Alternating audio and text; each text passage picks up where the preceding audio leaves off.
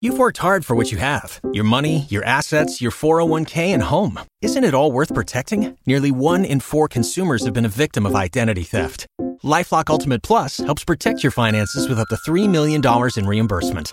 LifeLock alerts you to identity threats you might miss. And if your identity is stolen, your dedicated U.S.-based restoration specialist will work to fix it. Let LifeLock help protect what you've worked so hard for. Save 25% off your first year on LifeLock Ultimate Plus at LifeLock.com/aware. Terms apply.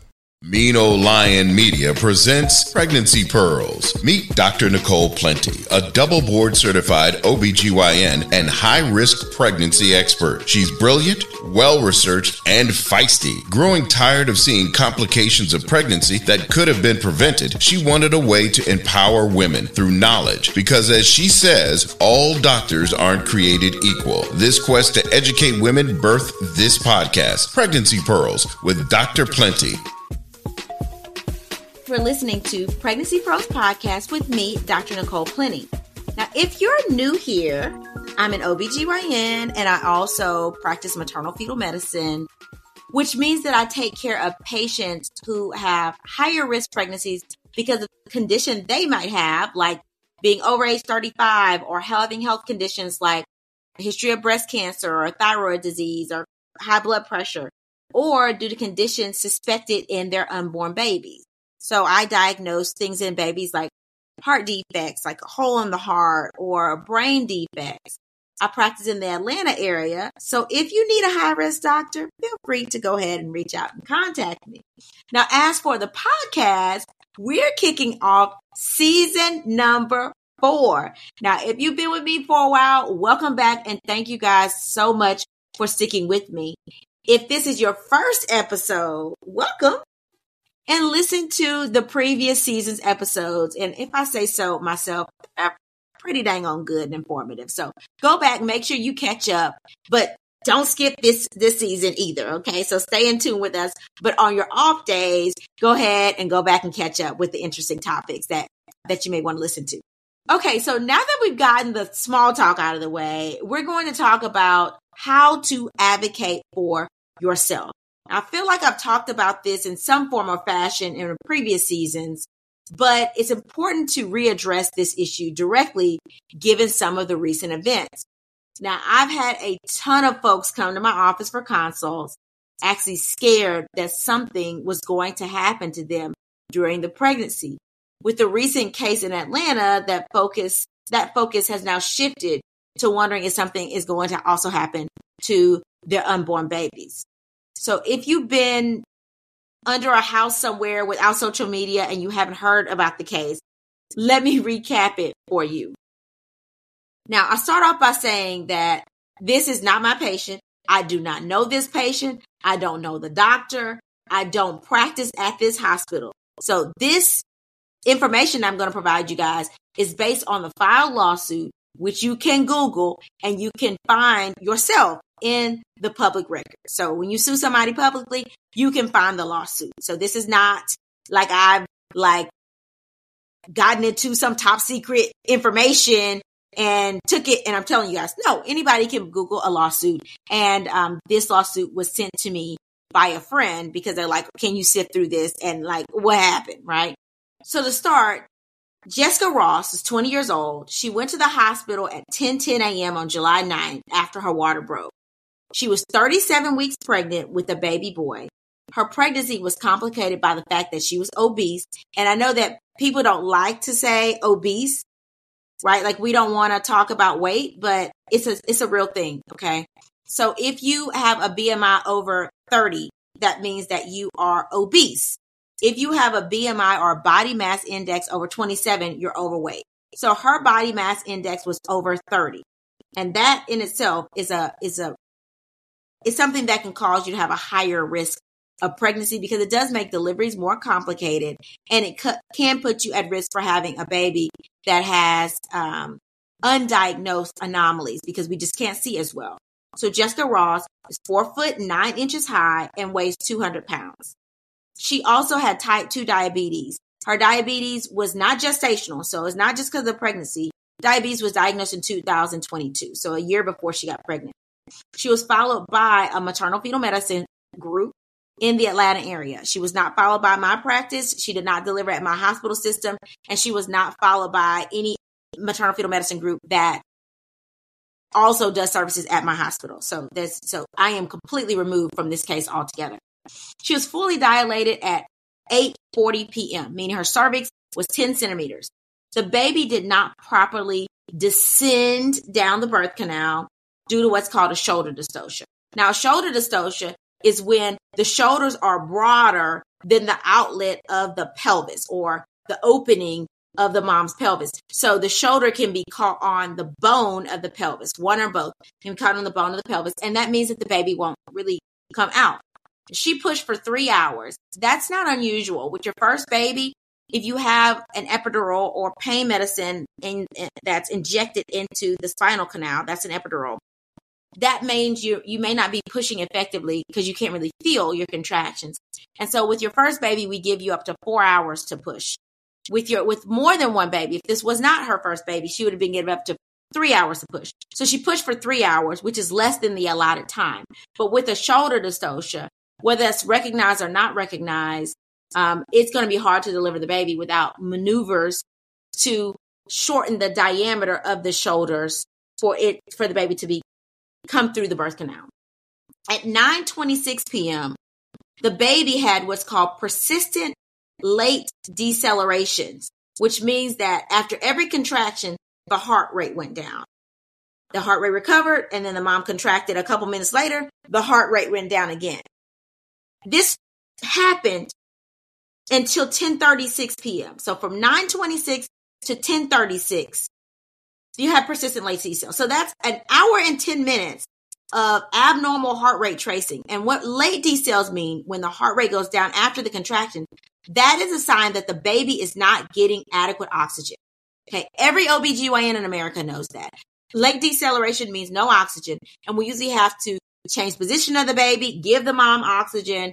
Change position of the mom, like put the mom on one side, give the mom oxygen to see if that helps with these late deceleration or these drops in the heart rate that happen after each contraction. Okay, but this did not happen in this case. At 10:36, there was profound drops in the heart rate that lasted for 10 minutes, 10-minute period. So meaning you have a drop in the heart rate after each contraction, drop in the heart rate for an hour and 10 minutes, and all of a sudden, the baby's heart rate is just down. There's no documentation that the heart rate ever came back up. Dr. Tracy St. Julian attempted to deliver the baby vaginally using different methods. Now, when she attempted it, we don't know. But we know that she was pushing for 3 hours, and 3 hours means from 8:40 to 11:40. But during this pushing, remember at 9:26, we had the abnormal heart rate till 10:36, and then profound no heart tones or at least a very low heart rate. But she was pushing for 3 hours. So from 8:40 to 11:40, that's 3 hours. So from 10:36 to 11:40, we don't have heart tones that are reassuring. But she's trying to get the baby out using different maneuvers vaginally. And using those maneuvers, and I do have an episode on shoulder dystocia, so go back and listen to it from a previous season. We perform, we retract the legs, we give downward pubic pressure or pressure over the bone of the pelvis to try to widen the diameter of the outlet of the pelvis to try to get the baby out.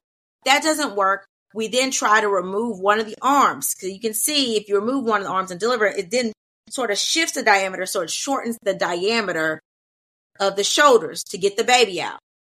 Sometimes we have to try to screw or do what's called Wood's corkscrew maneuver to try to shimmy the baby out or rotate the baby out, okay, at the level of the shoulders. We're not sure if any of that happened because in the documents, in the court documents, that's not dictated. That's not documented.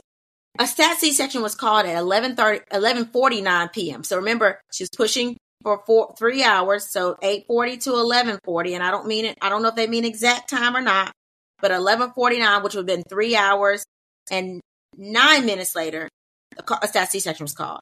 The baby was delivered via C-section at 12:11 a.m., initially with only delivery of the body of the baby, so the shoulders and the body. The head was decapitated and delivered vaginally according to the lawsuit. The baby weighed 7 pounds, 6 ounces, which is a big baby, y'all. So I know people are like 7-pound baby, that's average. Well, that's average at 39 to 40 weeks. Harrison weighed 6 pounds, 2.2 ounces at 37 weeks in one day. And he was not a small baby. He was at the 20th percentile. So just put it into perspective. Like, this is a bigger baby at 37 weeks, which meant that the shoulders were probably much broader than the head circumference or the circumference of the head, because this is a baby born to a diabetic mom that may not have had the best control. Not blaming the mom, but this is why we see a big baby at 37 weeks. Okay. That's why it's not just about how big the baby weighs overall. Cause people say, well, if she would have went to 40 weeks, this wouldn't have been a big baby. Yes. But the proportion of the body of the baby matters. Okay. In terms of getting the baby out, because there are more small babies that have shoulder dystocias or getting stuck than big babies, just because of the ratio of the head compared to the abdomen or the belly and the shoulders. That is why this is important, that this is a big baby. Now, the C-section and repair of the vaginal tear was completed at 3:01 a.m. Now, remember, they called the stat C-section of 11:49. The baby was delivered at 12:11. So I don't know how long it took them to get from the room to the OR, but 12:11, that sounds like it took them a little bit of time to get to the OR set up and get the baby out. Okay. Cause usually once you're in the OR and set up, once the mom is under, you can get the baby out in 2 minutes. Okay. And that's an exaggeration. It's usually 1 minute skin to baby. Okay. We know how to do a stat C-section, but the movement there, making sure her pain is under control, those things is what takes a little bit more time. Now, the C-section and the vaginal tear was repaired at 3:01. I'm not sure how long it took them to do all this repair, but it seems to me that it shouldn't have taken 3 hours, right? A C-section, a stat C-section. Okay, let's talk about a regular C-section that's not stat takes about an hour. A stat C-section, if we're getting the baby out in a minute, it's going to take about 40 minutes, right? From start to finish, because we've done the stuff quickly and now it's just repairing everything. So the fact that everything was repaired at 3:01 to me says she must have gotten into some bleeding, right? She was bleeding and they were trying to control bleeding, which means they were trying to save her uterus because this is her first baby and the baby's not surviving. So they're probably giving her Pitocin. They're giving her different medicines and different agents to try to get her uterus to firm. She may have gotten blood that's not documented in here, but a case that long, I would have assumed involved some blood. And they were trying to probably do everything they could to repair vaginally, which can take a while, and to make sure that the uterus was firm, meaning not boggy, because a boggy uterus is what bleeds. Okay. So firm uterus doesn't bleed. After the delivery, a boggy uterus or a uterus that's compressible bleeds. Okay. So we want to firm the uterus before we're closing the mom back up. So I don't know if it took that long to get the uterus to not bleed, or if they close everything and then they're worried about the tears that were created in the vagina. Now, let me tell you, vaginal tears can take a while because one is hard to see. You're putting a mom up in stirrups after a C-section.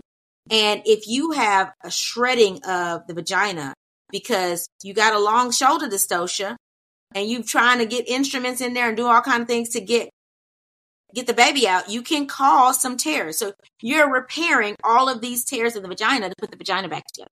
So I don't know what took the longest. That's not documented.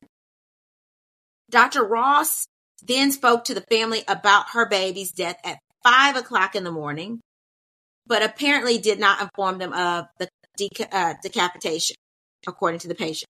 Now, there seems to be a lack of a lot of documentation, which means that usual protocols might not have been followed because if it's not documented, y'all, it didn't happen. Okay. In the world of medicine, if it ain't documented, it did not happen.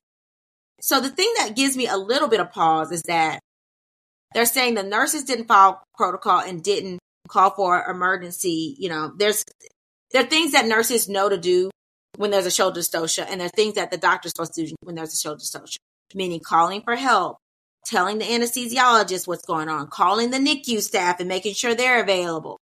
None of that's documented as that happened, which to me makes it seem like, was this an unmonitored delivery.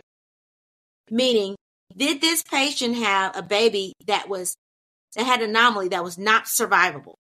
And that's why we have late D cells that nobody did anything about. And that's why whenever it said the patient begged for a C-section while pushing, that nothing was done, right? Because we don't want to do a C-section for a baby that's not going to survive, right? We don't want to put the mom of a recovery and a major surgery. Even though C-sections are common, there's still major surgeries that take weeks to recover from. So if a baby is suspected not to survive, then we would say, okay, we're not going to do a C-section for this patient. But if a shoulder dystocia truly happened, meaning the shoulders were truly stuck, and the doctor did several maneuvers to get the baby out and it didn't work, then honestly, y'all, the decapitation is not the issue. The decapitation is not the issue. The issues for me in this case is, did the mom have a baby that was expected to survive or not? And if the baby was not expected to survive, I can understand why they allowed for there to be a loss of heart tones with no intervention. That's number one. Number two, was the baby truly stuck, or did the doctor not do the proper maneuvers to get the baby out, regardless if the baby was not going to survive or not, right? Because now we have a mom that's gone through a C-section when maybe she did not need to do a C-section, even if the baby was suspected not to survive. And according to their medical expert, the doctor doesn't have any documentation of the maneuvers that were performed for delivery of this baby, which to me also makes it seem like, okay, maybe this was supposed to be a monitor delivery that somebody just inadvertently monitored, because it's hard for us not to monitor a baby, even if we think the baby's not going to survive. Maybe that's what happened in this case, okay? And then the decapitation. We always tell patients, if a baby is stuck and we're having to push a baby's head back up to do a stat C-section, one, that's very hard to do, okay? Babies have certain normal, movements of labor, cardinal movements of labor, meaning head flexion and then extension and then flexion and engagement and then expulsion. Those maneuvers have to be done in the opposite manner to get the baby back up. It's not just like cramming a baby back up. No, you have to literally maneuver the baby back up, which is hard to do. Okay. It's called a Zavanelli maneuver. It's a last resort. Try to push the baby back up and deliver. It sounds like it's easy, but it is not. And you're pushing against a uterus that has contracted a baby down into the pelvis. Okay. The uterus is a big, firm, toned muscle that's contracting. So if the muscle has contracted down, how you can get the baby back up, right? So I say that because you got to give the baby, the mom, medicines to cause the uterus to relax to even get the baby to be able to be back up. It's hard to do. But if all of that's been done and it doesn't work and the baby passes away in the instant, then you do a C-section. The only thing you can do, honestly, is to decapitate the baby, remove what you can at the top, and then everything else is removed that's already out at the bottom.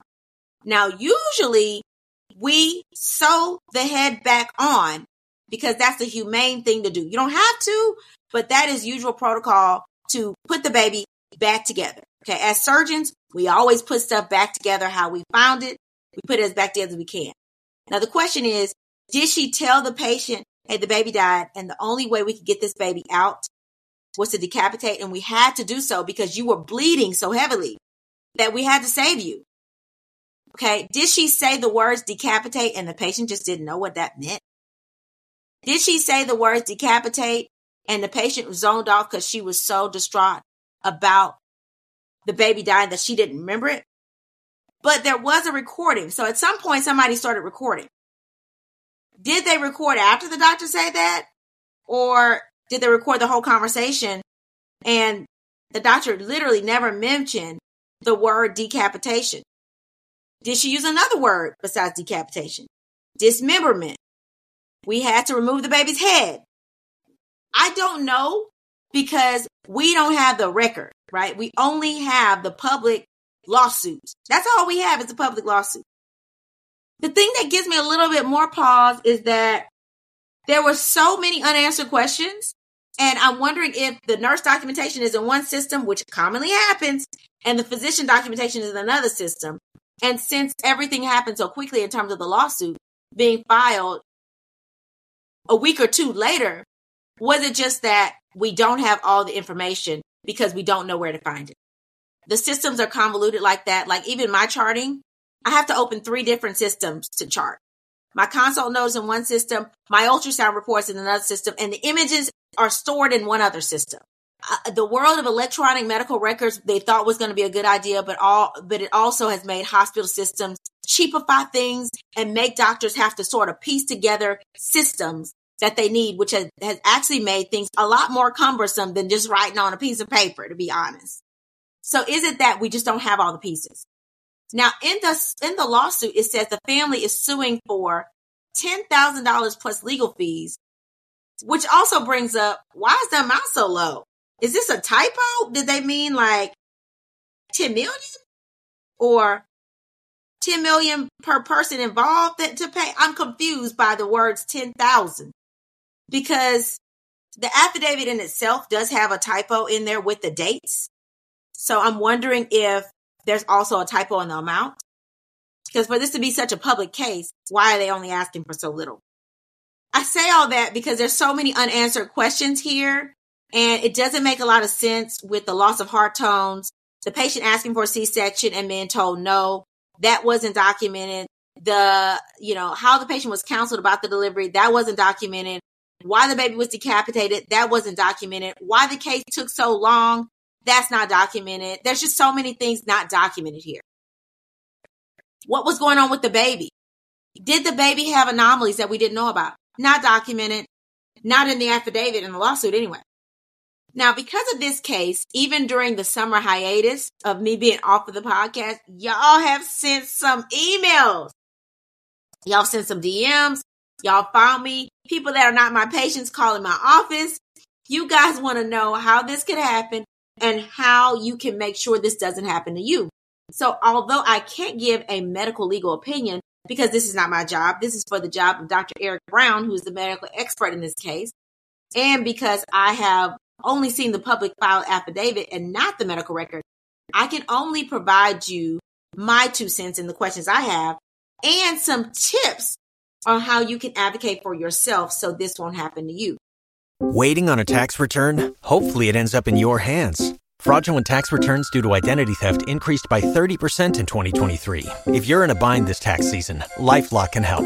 Our U.S.-based restoration specialists are experts dedicated to helping solve your identity theft issues. And all LifeLock plans are backed by the $1 Million Protection Package. So we'll reimburse you up to the limits of your plan if you lose money due to identity theft. Help protect your information this tax season with LifeLock. Save up to 25% your first year at LifeLock.com/aware. Here are my 2 cents about how you can make sure this does not happen to you. 1, before you get pregnant, make sure you get a wellness checkup.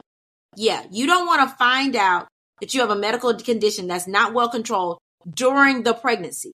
Okay, you want to make sure that you know what's going on so that you have time to get the diagnosis under control. Very important.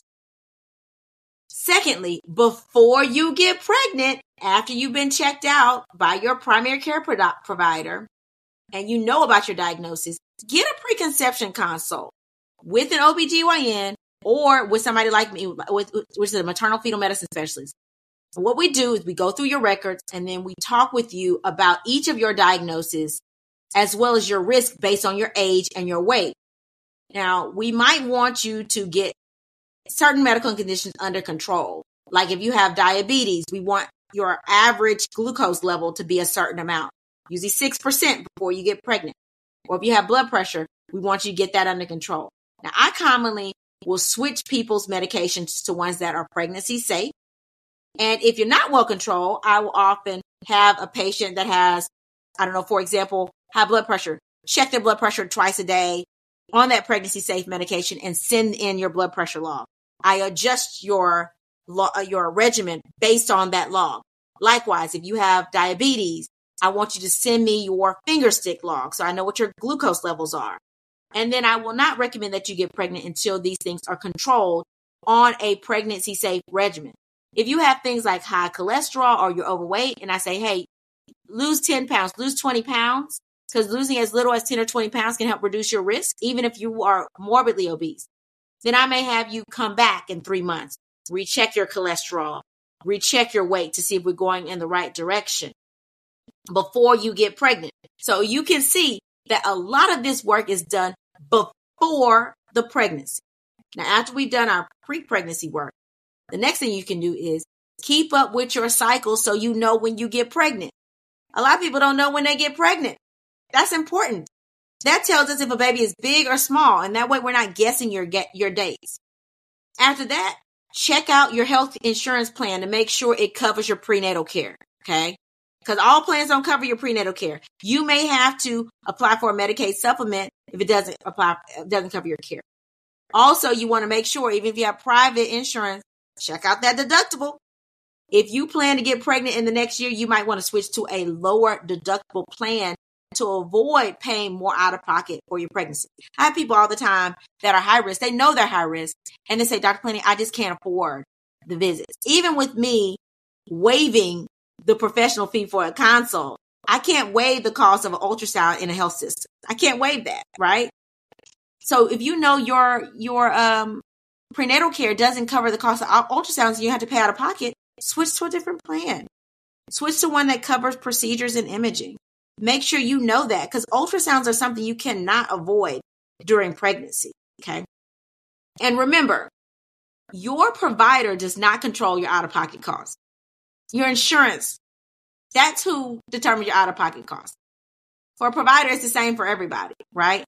But your insurance is what says, hey, you have to pay this up front, or you don't have to pay this up front. We cover this at 100%, but you got to pay a 30% copay for this particular type of visit. So know the ins and outs of your insurance, because I'm telling you, that thing can shock people because they think that I'm overcharging them. I'm like, no, it's not me. It's the insurance that you have. Next, schedule your first prenatal appointment as soon as you have a positive pregnancy test.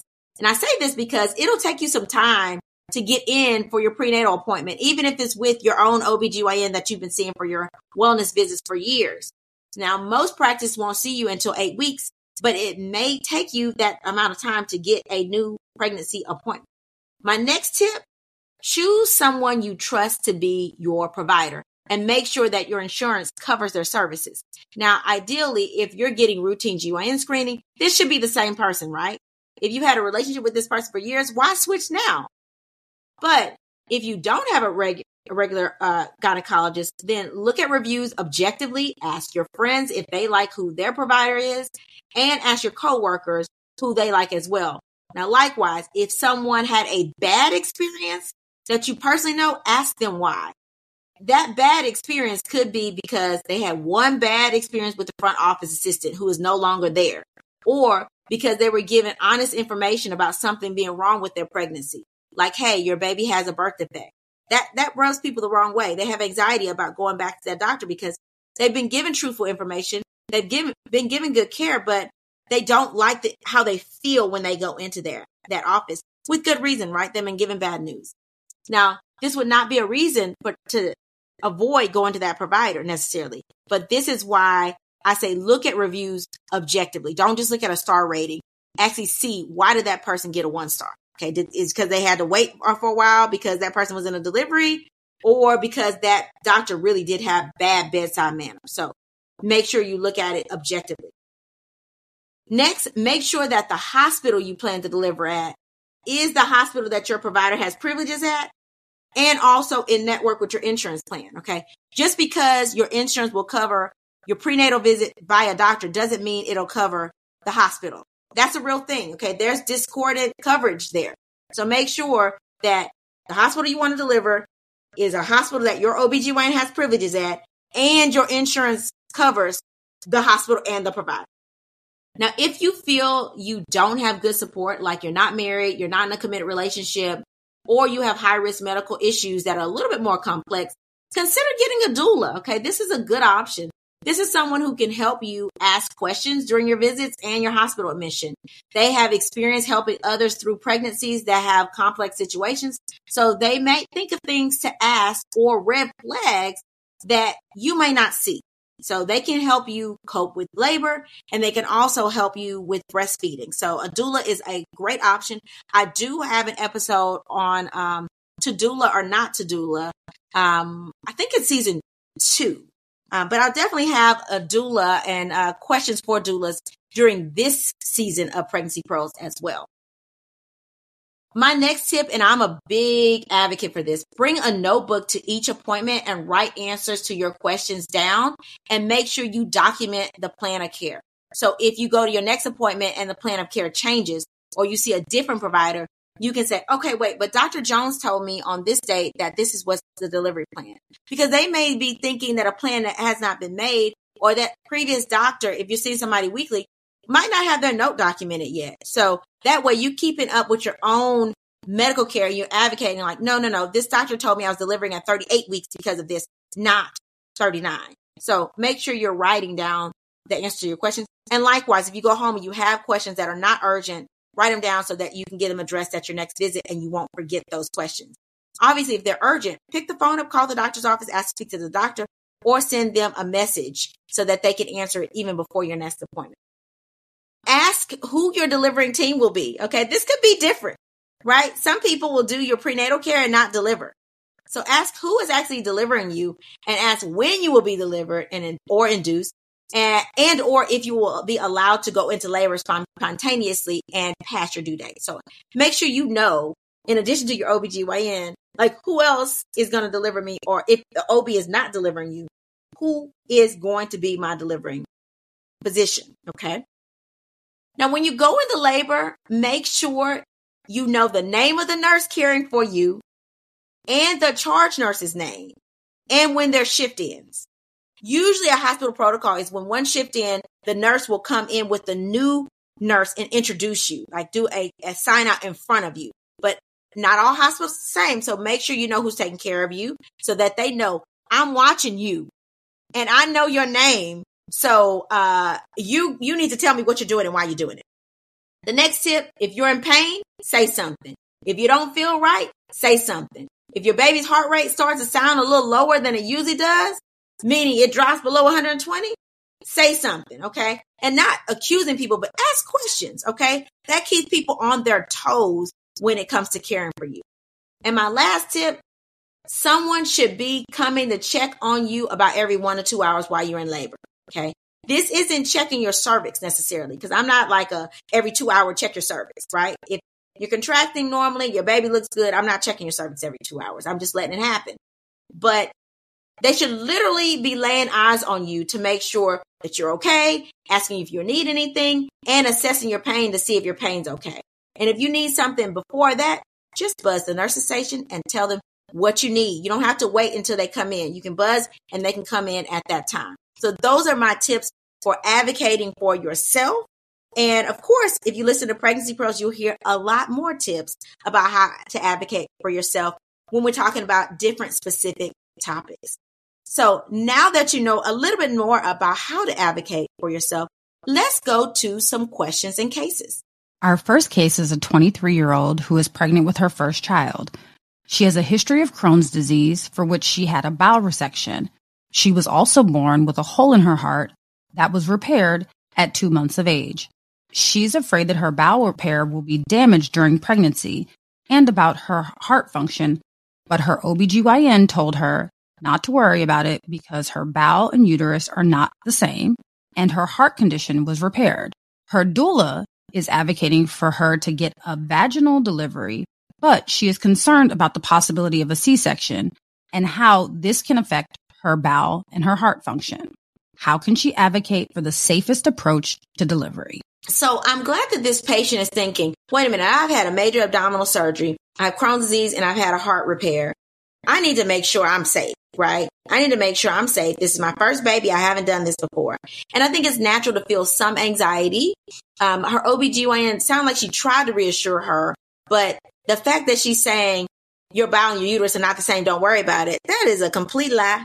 Like, just because your baby isn't growing in your bowel doesn't mean that it's not going to be a concern during the course of your pregnancy. One, you can have scar tissue from the bowel that connects to your uterus. You can have scar tissue within the abdomen or within the belly. And as your uterus grows, that can cause you to have pain in itself and can lead to an obstructive process sometimes. So the fact that they're saying that just is sort of kind of silly. The fact that they're saying your heart is repaired is not a big deal is also kind of silly. Now, 9 times out of 10, if you had a little hole in your heart and it was repaired, you're not going to have any residual issues. But it still needs to be checked, right? It's always better to double check to make sure your heart function is okay. 9 times out of 10, if you have a Crohn's disease and you had a bowel repair and you're not having any flares, it is going to be okay. But it's still better to double check. And so the way that you advocate for yourself is, one, if you're not seeing a maternal fetal medicine specialist, you should be. You have a history of a hole in your heart and you have Crohn's disease. So those are high risk conditions that we need to make sure you're on the safest medicine and that your function of your heart is also safe to proceed with pregnancy at term. There are times where we have to recommend delivery sooner to make sure that you stay healthy during the pregnancy. And 2, if you are, even if you are seeing a maternal fetal medicine specialist, if you're not comfortable and you say, well, one specialist is telling me one thing, this other specialist is telling me something different, and my OBGYN is telling me something different, I'm a big advocate for a multidisciplinary meeting. Okay. And what that means is you can say, hey, can you have a meeting with all of the specialists? And it is on your OB or your MFM to coordinate that. And what that is the person that did your surgery will come together. Your GI or your gastroenterologist who manages your Crohn's disease will come together. Your cardiologist will come together with your OBGYN and maternal fetal medicine and the anesthesiology team. And they all sit down and talk about their little piece of the pie, right? So as an MFM, I would be the person that's coordinating a multidisciplinary conference. The cardiologist would say, hey, she had a defect. It was repaired. We did an echo. She's safe. We don't expect for her heart condition to deteriorate this pregnancy. She can deliver vaginally just fine. Okay. Then the Crohn's expert would say, she's flare free. We put her on X, Y, and Z medicines. Are these safe in pregnancy? As a maternal fetal medicine specialist, I would say yay or nay. And they would say, okay, we would continue treating her with X, Y, and Z. If she has a flare, this is what we recommend. Then the surgeon would say, I did this surgery. This surgery is complicated because she has a colostomy or she has mesh or she has whatever it's happened during the surgery. We'll be there on standby in the event that there has to be a C-section. Okay. But it sounds like based on the other specialists, she can deliver vaginally just fine. Okay. The anesthesiologist is listening and says, hey, based on the feedback that we've been given, it sounds like she can have an epidural just fine and she's safe. And we're aware of her medical condition. So that way, the maternal fetal medicine doctor writes up all your medical conditions and what all of the specialist says. So to make sure we're all on board. That is what I recommend for everybody that has several complicated medical conditions. And if you're concerned, you can ask, oh, hey, is there any way that you guys can have a conference or you can talk to my other providers? That is an easy ask. And most OBGYNs will be happy to do that. Or if they're not comfortable, obviously, they will send you to someone like me that is very, well aware that we need to do that. So the case pro for this case is when you have complex medical issues, ask your provider to meet to discuss your pregnancy in what's called a multidisciplinary conference. All right, medical intern, what's our next case? This is a question, and it says, Dr. Plenty, is it safer to be delivered at home by a nurse midwife than in the hospital now? I know you're a high-risk specialist, but if I'm low risk, what's the best option for me? Obviously, for me, as a high-risk specialist, I never want people to deliver at home. I'm just going to say it. I don't want you to deliver at home. It doesn't matter if it's with a nurse midwife or with a doctor. I don't care. I don't want you delivering at home. I think nurse midwives are great, but there are several that practice within hospital systems that are safe. And the reason I say that is because people that are higher risk may have a high risk of needing blood or may have a higher risk of needing a C-section at the time of delivery. And so you can't do a C-section at your home. There's no blood at your home. There's no anesthesiologist at your home. Okay. And so I am always thinking from a safety first perspective. And so if you're higher risk and I'm thinking of all the possibilities, I don't want you delivering at home. Now, with a low risk pregnancy, meaning you've already had a baby vaginally, meaning your cervix has been proven. You've gone through labor. We know you can push a baby out. We know you didn't have a shoulder dystocia or a baby getting stuck the first time. Then can you deliver at home? Yes, you can deliver at home. Okay. You're less than 35. You're not obese. You have no medical problems and you've had a baby vaginally before. Those are the 4 things I think about when I tell somebody it's safe to deliver at home. The best option is to deliver in what's called a birthing center. There are a lot of nurse midwives that deliver patients in birthing centers. And it's like almost delivering in like a hotel, right? There's, pictures you can lift up and there's oxygen available. There's IV lines available and it's usually in proximity to a hospital. So if you started to bleed or needed emergency surgery, it's not as quick as you being in the hospital to get you to the operating room, but it's quick to get you there. Like you can save you, right? Some birthing centers are right next to a hospital, meaning attached to a hospital, so they can get you to an operating room really, really quickly if you so needed it, but you don't have all the checks by the nurses. It's very natural. You are allowed to go into labor naturally. You're not monitored like you would be in a hospital, but somebody's there always to check the heart tones of the baby, to make sure your cervix is progressing naturally. If you want a home birth, if you want a water birth, you can have a water birth. And so that's a more natural way to deliver, but also having the emergency setup that you need to get you into a hospital system if you need to. There's also anesthesiologist backup in birthing centers and usually OBGYN backups at birthing centers as well. So if you needed what's called an operative vaginal delivery, meaning forceps used, or because the baby is, because you're not pushing adequately, then there are people that are trained to do that as well. So my recommendation for low risk women, if you don't want to deliver in the hospital, choose a birthing center. Okay. Birthing center that's just like a home away from home. You don't have all the monitors and things, but if you get into trouble, it's a way that you can have some emergency services available that you would not necessarily have if you're 30 minutes away at your house. All right, medical intern, do we have any other questions? Yes. This one says, "Hey, Dr. Plenty, I've had one C-section because my cervix did not dilate past 3 centimeters after 24 hours with my first baby. At first, I wanted to have a trial of labor after C-section. However, with this case and the lady being refused a C-section, I'm leaning towards just doing a repeat C-section. If I decide to do a trial of labor after C-section and change my mind, would I be able to just request a C-section if I'm already in labor?"